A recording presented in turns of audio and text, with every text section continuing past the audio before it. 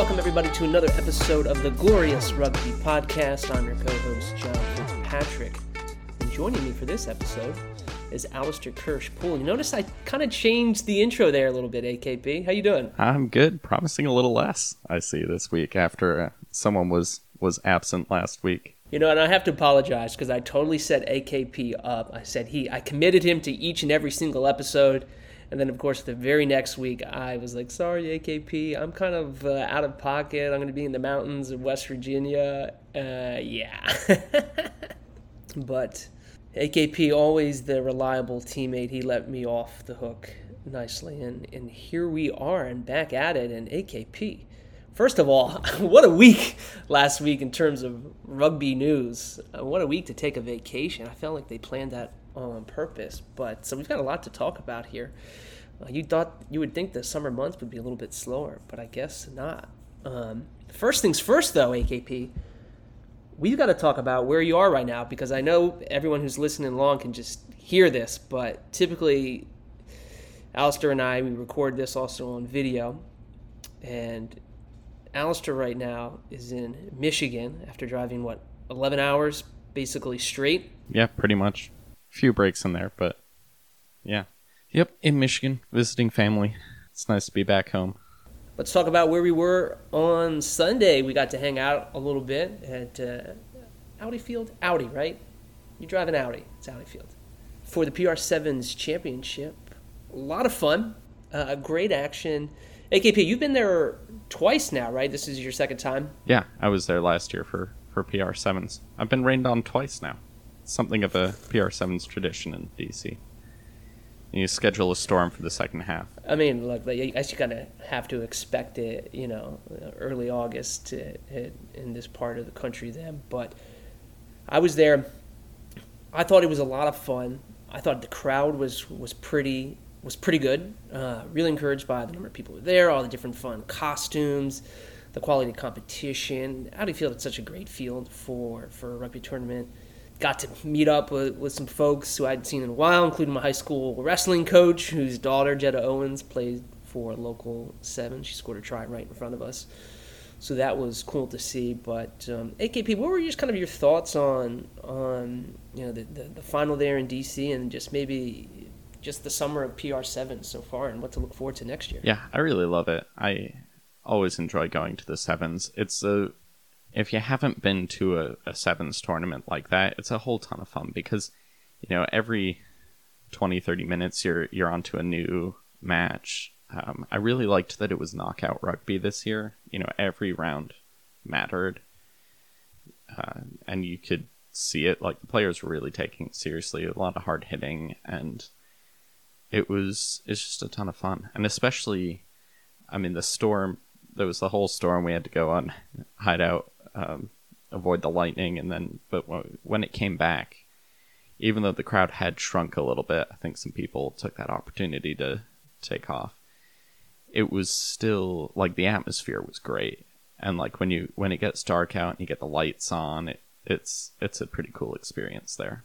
Yeah, absolutely. And it's funny, that wasn't the only crowd who was affected by the lightning and weather issues. There were also issues at FedEx Field for the Beyonce concert as well. But I think the issues there were too many people there. But something for PR7s to work on. But hey, speaking of the PR7s, what's the quick local tie? How did our local OGDC connection do? I know it came up a little bit short, but thoughts there? Yeah, I thought John Lefevre played really well. He had some really key tackles. He had some great runs. I think he scored a try, too. Quality stuff from him, and it's just a great experience. You just like to see these guys getting playing time, and especially in the off-season, keeping up with rugby and not, what you don't want to see as a player. Get to the off-season, play no rugby for 6 months, and then come in cold for preseason. So good to see him getting a run out there and getting a good run. I think he played every minute. I don't think they subbed him out at all. So it was good stuff from him. Yeah, if you look at the growth of PR7s, right? So the first year they had one tournament. Last year they had 3. This year they've expanded to 5. The last 2 years, the final, right, I think has been in Washington, D.C. be interesting to see what happens for next year, if they're going to add more events to the calendar. But hey, I'd love for the championship to come back to Washington, D.C. I think D.C. had a pretty good show out in terms of fan base.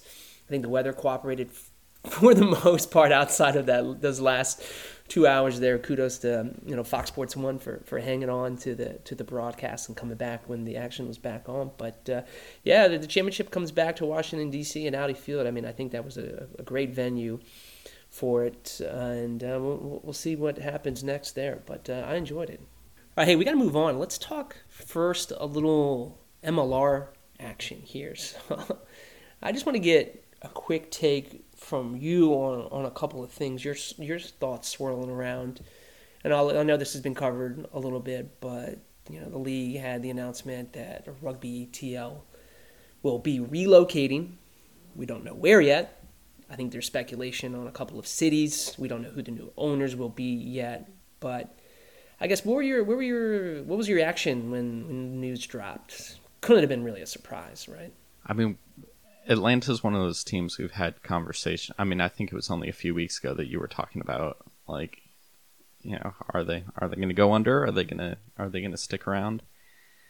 And it's something I've been thinking about a lot, because this, I feel like we're in an important phase in MLR's development where this is the bit where the teams have to start making real sense as businesses, and it's a difficult step to take, and I did sort of assume that, like, not all the teams are going to be able to do it, and not because they're necessarily bad markets or anything in particular about the teams, but every now and then you're just going to get a team that's badly run, or that is, they can't quite figure it out, or they can't find a good stadium to play in, and things just aren't going to work out, and that's why you keep expanding, keep adding teams, is because some of them are not going to work out, and you don't expect an 100% success rate in anything, and much less starting, teams in a niche sport. And so I sort of was thinking about what does this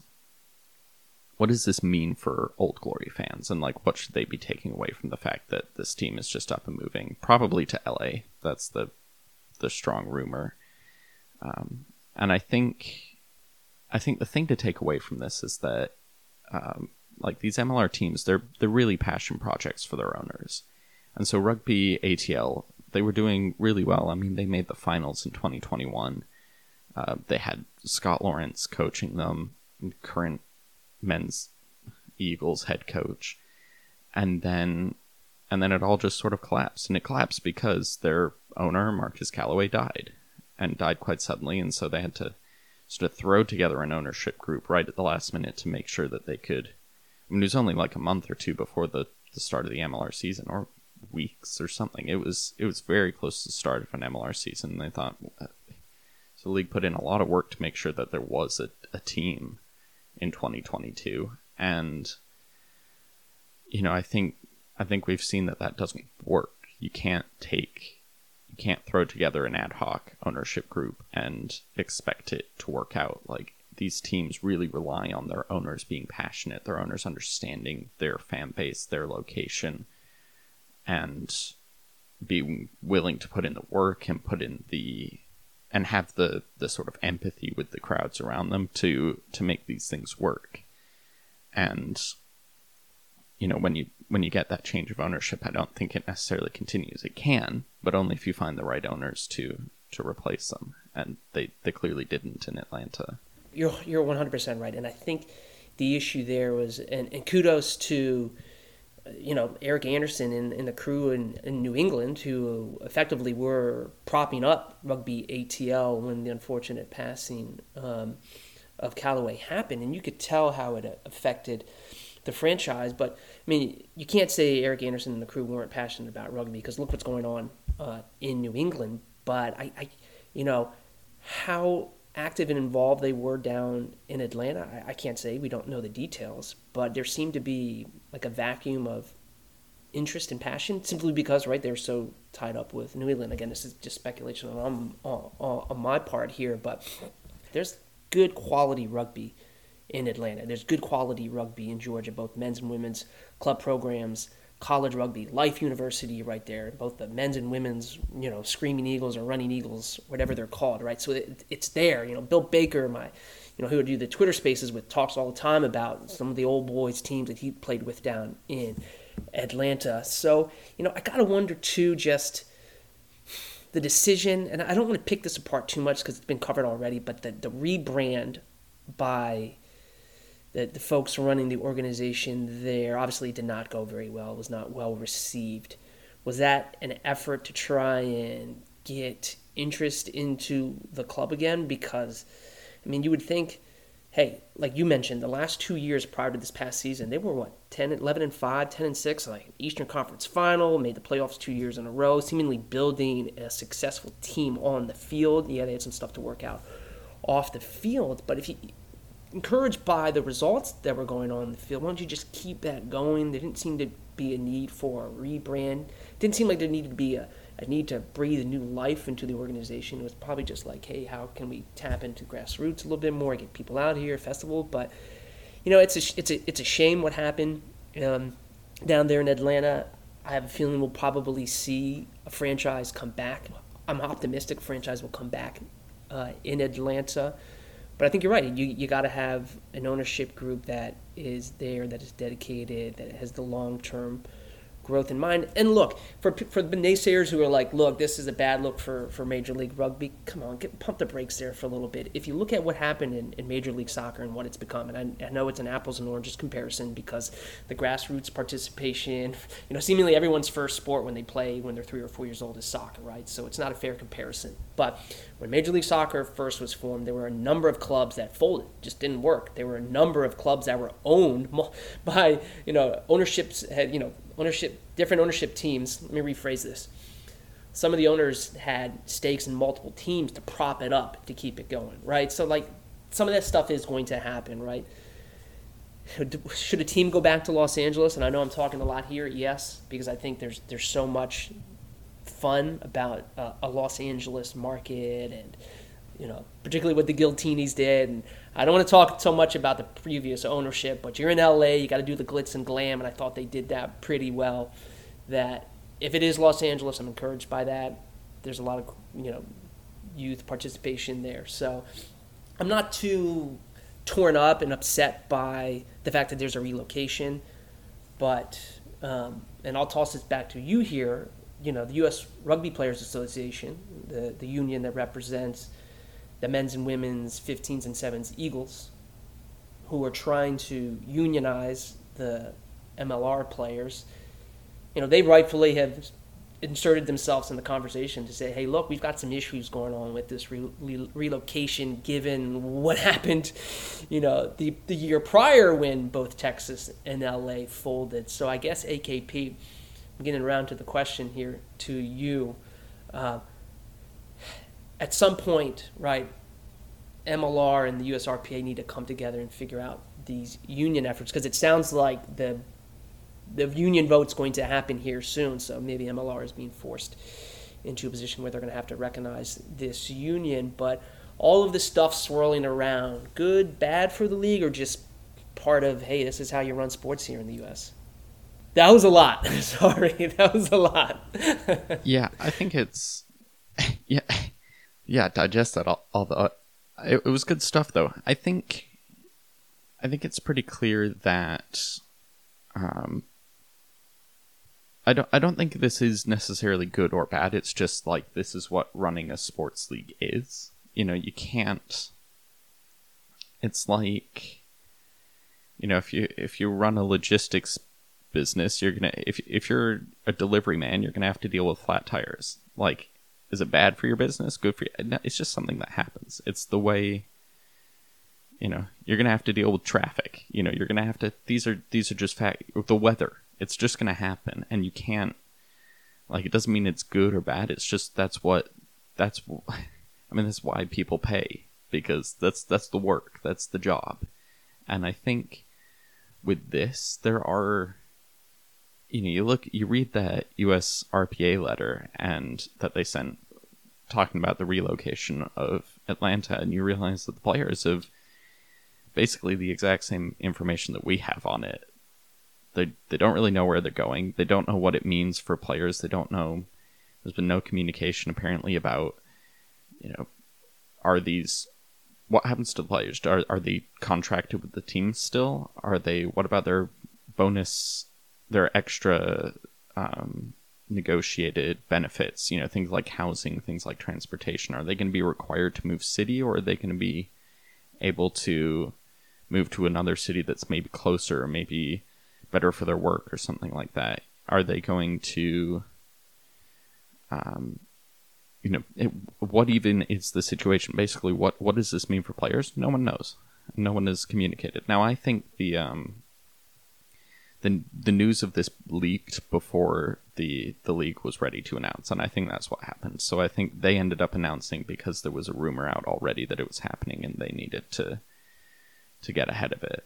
But I think they probably weren't quite ready to announce, and that maybe explains this. But at the same time, I'm sort of not that willing to give the league a pass, because we've seen a complete lack of communication from them before, where they just they've figured things out in their smoke-filled rooms, and the rest of us, including the players, haven't known what's going on until it's already happening. And that it's just one of those that needs to get better. That needs to be fixed. It doesn't matter.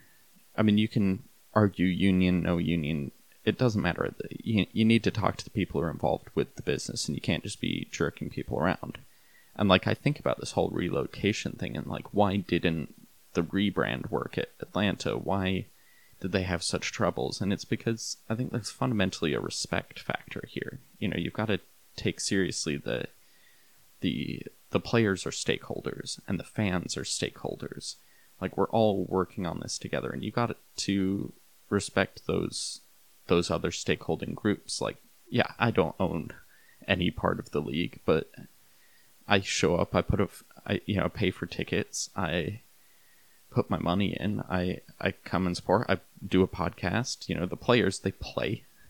I mean, yes, they get paid too, it's their job, but also, they put a lot on the line for this. They put their bodies on the line. None of them are making enough money to really justify playing in the league. They do it because they love it, and they also have a stake in this. And I think the league as a whole and the owners as a whole need to take seriously and treat with respect the other stakeholding groups. And I think if they don't, then the league risks going the way of Atlanta.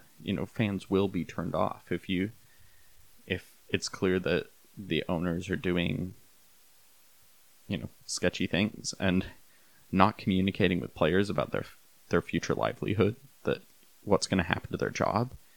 That's the sort of thing that if that continues, if that sort of thing becomes a trend, becomes what we expect from the league, then it becomes way harder to support them and to feel good about the progress of Major League Rugby.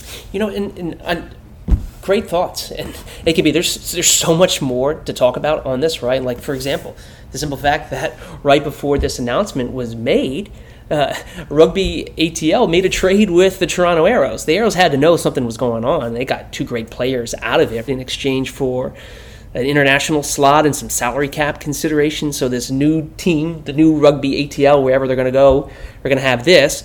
But then also, I mean, hey, I hate to break the news here, but I'm looking at the calendar, and not this upcoming Thursday, but next Thursday. Hey, there's the MLR Collegiate Draft. And guess what? Let's see here. Rugby ATL has the 5th pick in the first round, and then they've got another pick in the second round, and they've got 3 picks in the final round here. So is there going to be an announcement of where this team is going before the draft happens? And if not, what's going to happen to those draft picks? Who you know what I mean? There's so many questions swirling around that you got to think that sometime before the draft, can we anticipate that there's going to be some announcement about where the team is going, who the ownership group is, and then be able to spin a staff together to figure out who they should draft? Are all the personnel from Rugby ATL going to this new, what? Right? Yeah, I mean, it's one of those that really need to figure it out, don't they? Time's running out. the longer this uncertainty goes on, the worse it is for everyone. And I don't see how it isn't task number one that, frantic discussions ought to be happening. There ought to be, and the thing is, you just need to clarify at least the basics, like where is this team going to be, and what's up with the player situation. Answer those questions, and most of those questions in the USRPA letter, and you've got things sorted out. There's enough, even if you don't have the details figured out, just some assurances, like, there's going to be a team, the players are still going to be contracted, stuff like that. Just even if you haven't worked out all the details, it can't go on for that much longer. Yeah, so I mean, I'm looking forward to that, and I don't want to call it drama, but I think it's I don't want to say this is manufactured here, but we talked about how MLR needs to find ways to stay in the conversation in the offseason. This is certainly one way to do it. It's probably not the best way to do it, but hey, content, I guess, is king. And no news is bad news. Yeah, exactly. But hey, you know what? Let's change gears here, because there are some bright signs ahead. I'm going to switch over to USA Rugby real quick. I'm going to first cover the women's Eagles. They are looking for a new head coach, because their interim head coach, Rich Ashfield, who is part of the Stanford women's program there, has accepted the role of, I guess, the director of rugby there. So I guess it's a role that's better suited for him in his situation. He's going to hang on with the women's Eagles until the WXV2 competition, which starts in South Africa in October, to help smooth the transition, which is coming up. It's only a couple months away. So, we'll probably have an announcement of a new women's head coach there in a little bit. But switching over to the men's Eagles, I mean, hey, let's talk about that. Let's call it a big win. I mean, it was a big win. They beat Romania, and they're ranked ahead of Romania, but Romania, hey, they're in the Rugby World Cup, which is kicking off next month. The first game under, the direction of head coach Scott Lawrence. The introduction of 0G rugby, if anyone heard that little line, which I thought was pretty fun. But AKP, what were your thoughts on the men's Eagles win over Romania? Yeah, it was a great game. It's exactly the sort of game that I feel like in past years we would have lost, and this year we won it. And that's all you can ask, really. And there were flaws. There were things you can nitpick for sure. The last 20 minutes wasn't great, but I mean, at one point they were up 31-0, 31-7, something like that, and against a team that's going to the World Cup, they looked dominant. I think the whole thing for me, though, is they just looked like a team that was playing rugby that suited them. The style of play, the tactics, it all just suited what the U.S. is good at, what the players are good at, and that after so long of bad box kicks and bad kick chases and, a really conservative style of rugby that we didn't have the skills to really achieve. It's nice to see them playing the right sort of rugby. I agree. They were up 31-0 at some point, right? But it was fun to watch, right? Like you said, the style of rugby was fun to watch. The ball was spinning around, and they were getting it out there.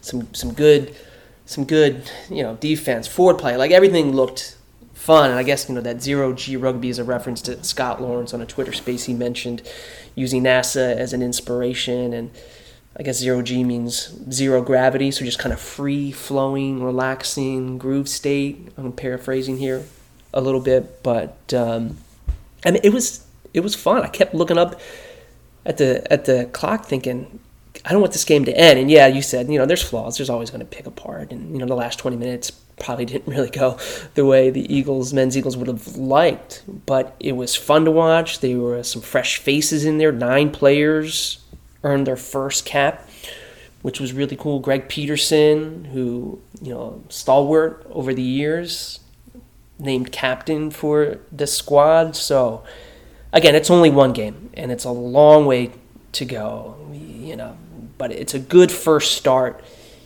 for the cycle for qualifying for the 2027 Rugby World Cup, which is coming up.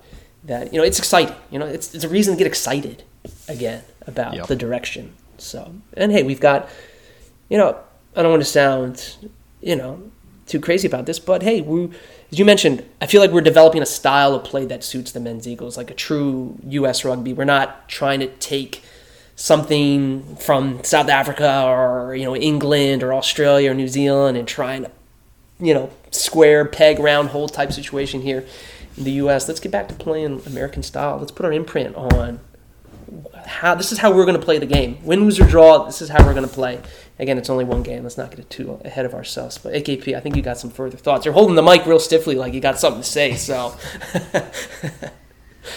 yeah, because I don't have my mic stand here. Just freehanding all of this.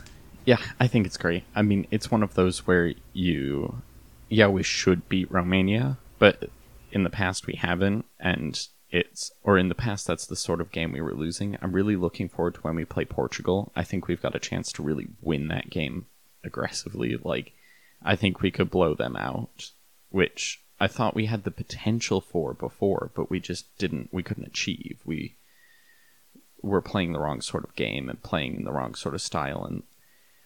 But now, I definitely don't think it's going to be a tie like it was during the qualifying. I think we could win by 20 points, 30 points. And it's, obviously there are going to be some changes. We're early in the coaching cycle. If we lose, I also don't think that's a huge problem. I mean, if we're losing because we're trying new things, we're changing things up, we're getting new players in there, we're, working out the kinks in this new style, I think that's... And like you say, it's fun. I would watch that team even if they'd lost that Romania game, because they were... I think there's a level of proactiveness, of aggression, of like they're really going out there and trying to win. Whereas before it felt like we were the better team just trying not to lose, and that's never fun to watch. And I would rather watch a fun USA than a boring USA, even if the boring USA was better. But I don't think it was, so I think we win both ways. Yeah, I love it. I love also trying the new combinations, and I think we'll probably see some more new combinations in the Portugal game. I mean, look, simple fact that Sam Gala, right, who played lock for the Dallas Jackals all season long, gets inserted into the starting lineup, and he was, playing flanker for the men's Eagles? Like, how cool is that? So you love to see that. It will be interesting to see the lineup that Portugal puts out for this game, right? Because, they're obviously prepping for the Rugby World Cup. And, yes, they want to have a good showing. But, two, they also want to make sure bodies are healthy. They've got, I think, another game after this, right? So, for them, a win, that's great. They're probably looking for certain things. I feel like a win for the U.S. I feel like this game would mean much more for the U.S. to win, simply because, as you mentioned, the bad history of just the 3 times failing to qualify for the Rugby World Cup. And note, right, we talked about it on Sunday. It's funny that when the Rugby World Cup comes here in 2031, that the tournament most likely is going to expand to adding 4 more teams. No coincidence. That's easy. And we can talk about that in a little bit. $signs for World Rugby.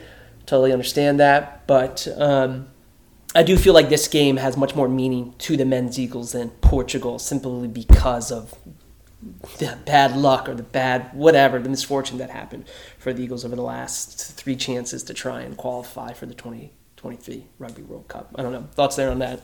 Yeah, I think it will mean more. I think it... And while there are a lot of new guys, there are also a lot of the players who played in that qualifying tournament who are going to want to prove to themselves that they can do this. And I mean, we didn't lose for Portugal, but we lost the tournament. Yeah, and we assume it sticks in the head as a loss, but the actual loss was that we didn't blow out Kenya by enough. And yeah, I mean, I also wanted to call out Jack Iscaro. Jack Iscaro played really, really well. I mean, I think he's pretty much got that loosehead job locked in. I mean, there are a bunch of other young loosehead props in MLR, and a lot of them getting a lot of time, and you could see them. Chance Wingluski, Jake Turnbull was the one who came on as a substitute this time. I'm trying to remember. Alex Mon, I think, at Rugby ATL. Well, the team formerly known as Rugby ATL. So you've got guys who could challenge, but none of them are as good, just like pure scrummagers as Jack is. And I think he really impressed this time, and I think it's his job to lose. Especially, it sounds like David Ainui is moving to tight head prop this season. So that was really Jack's main competition. So at this point, I think it's his job to lose, and that's really cool for an old Glory guy who, I mean, he came up through Old Glory. Like, Old Glory was the making of him. And he worked his way up. He was on the roster but not playing, and then he was on the roster but a backup, and then he worked his way into the starting job, and now he's worked his way onto the Eagles, and he's just going up and up and up, and it's awesome to see. Yep. He's still relatively young, too. I mean, he's only like 25. Yeah, it's crazy. So many more years of to come from Jack, and excited what he'll do for Old Glory DC. He could be playing in 2031, realistically.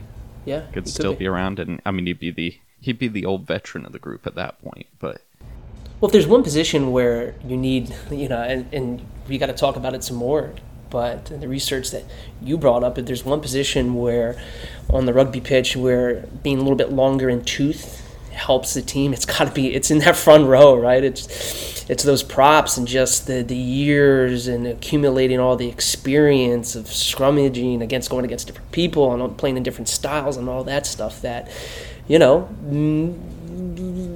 early 30s, mid 30s, is and if you're still fit and healthy and can contribute, you've got a role on the team. So far away, but yet so close. Yeah. AKP, for having a loose little rundown, man, we've gone on here for quite a bit. I'm trying to find a good way for us to close out this episode, so I guess I'm going to have to put you on the spot here. But AKP, please give us your closing thoughts for this episode. So first of all, don't worry about Old Glory. We've got good, passionate owners who care about their fan base, and I think we're not going anywhere. This news from Atlanta notwithstanding. I want the league to do better in communicating, and I'm really excited about the future of the men's Eagles and the future of the women's Eagles. They also have a lot of potential that could be unlocked there. So I think things are going well. Very optimistic. Bad news, but I think bad news that doesn't get me down. So, yeah. Awesome. AKP, I love it. You always crush that segment. So, for my co-host, Alistair Kirschpool, who has been here for every single episode, even the episode we didn't record, I am John Fitzpatrick. You've been listening to Glorious Rugby Podcast. We should be back next week. We'll catch you next week.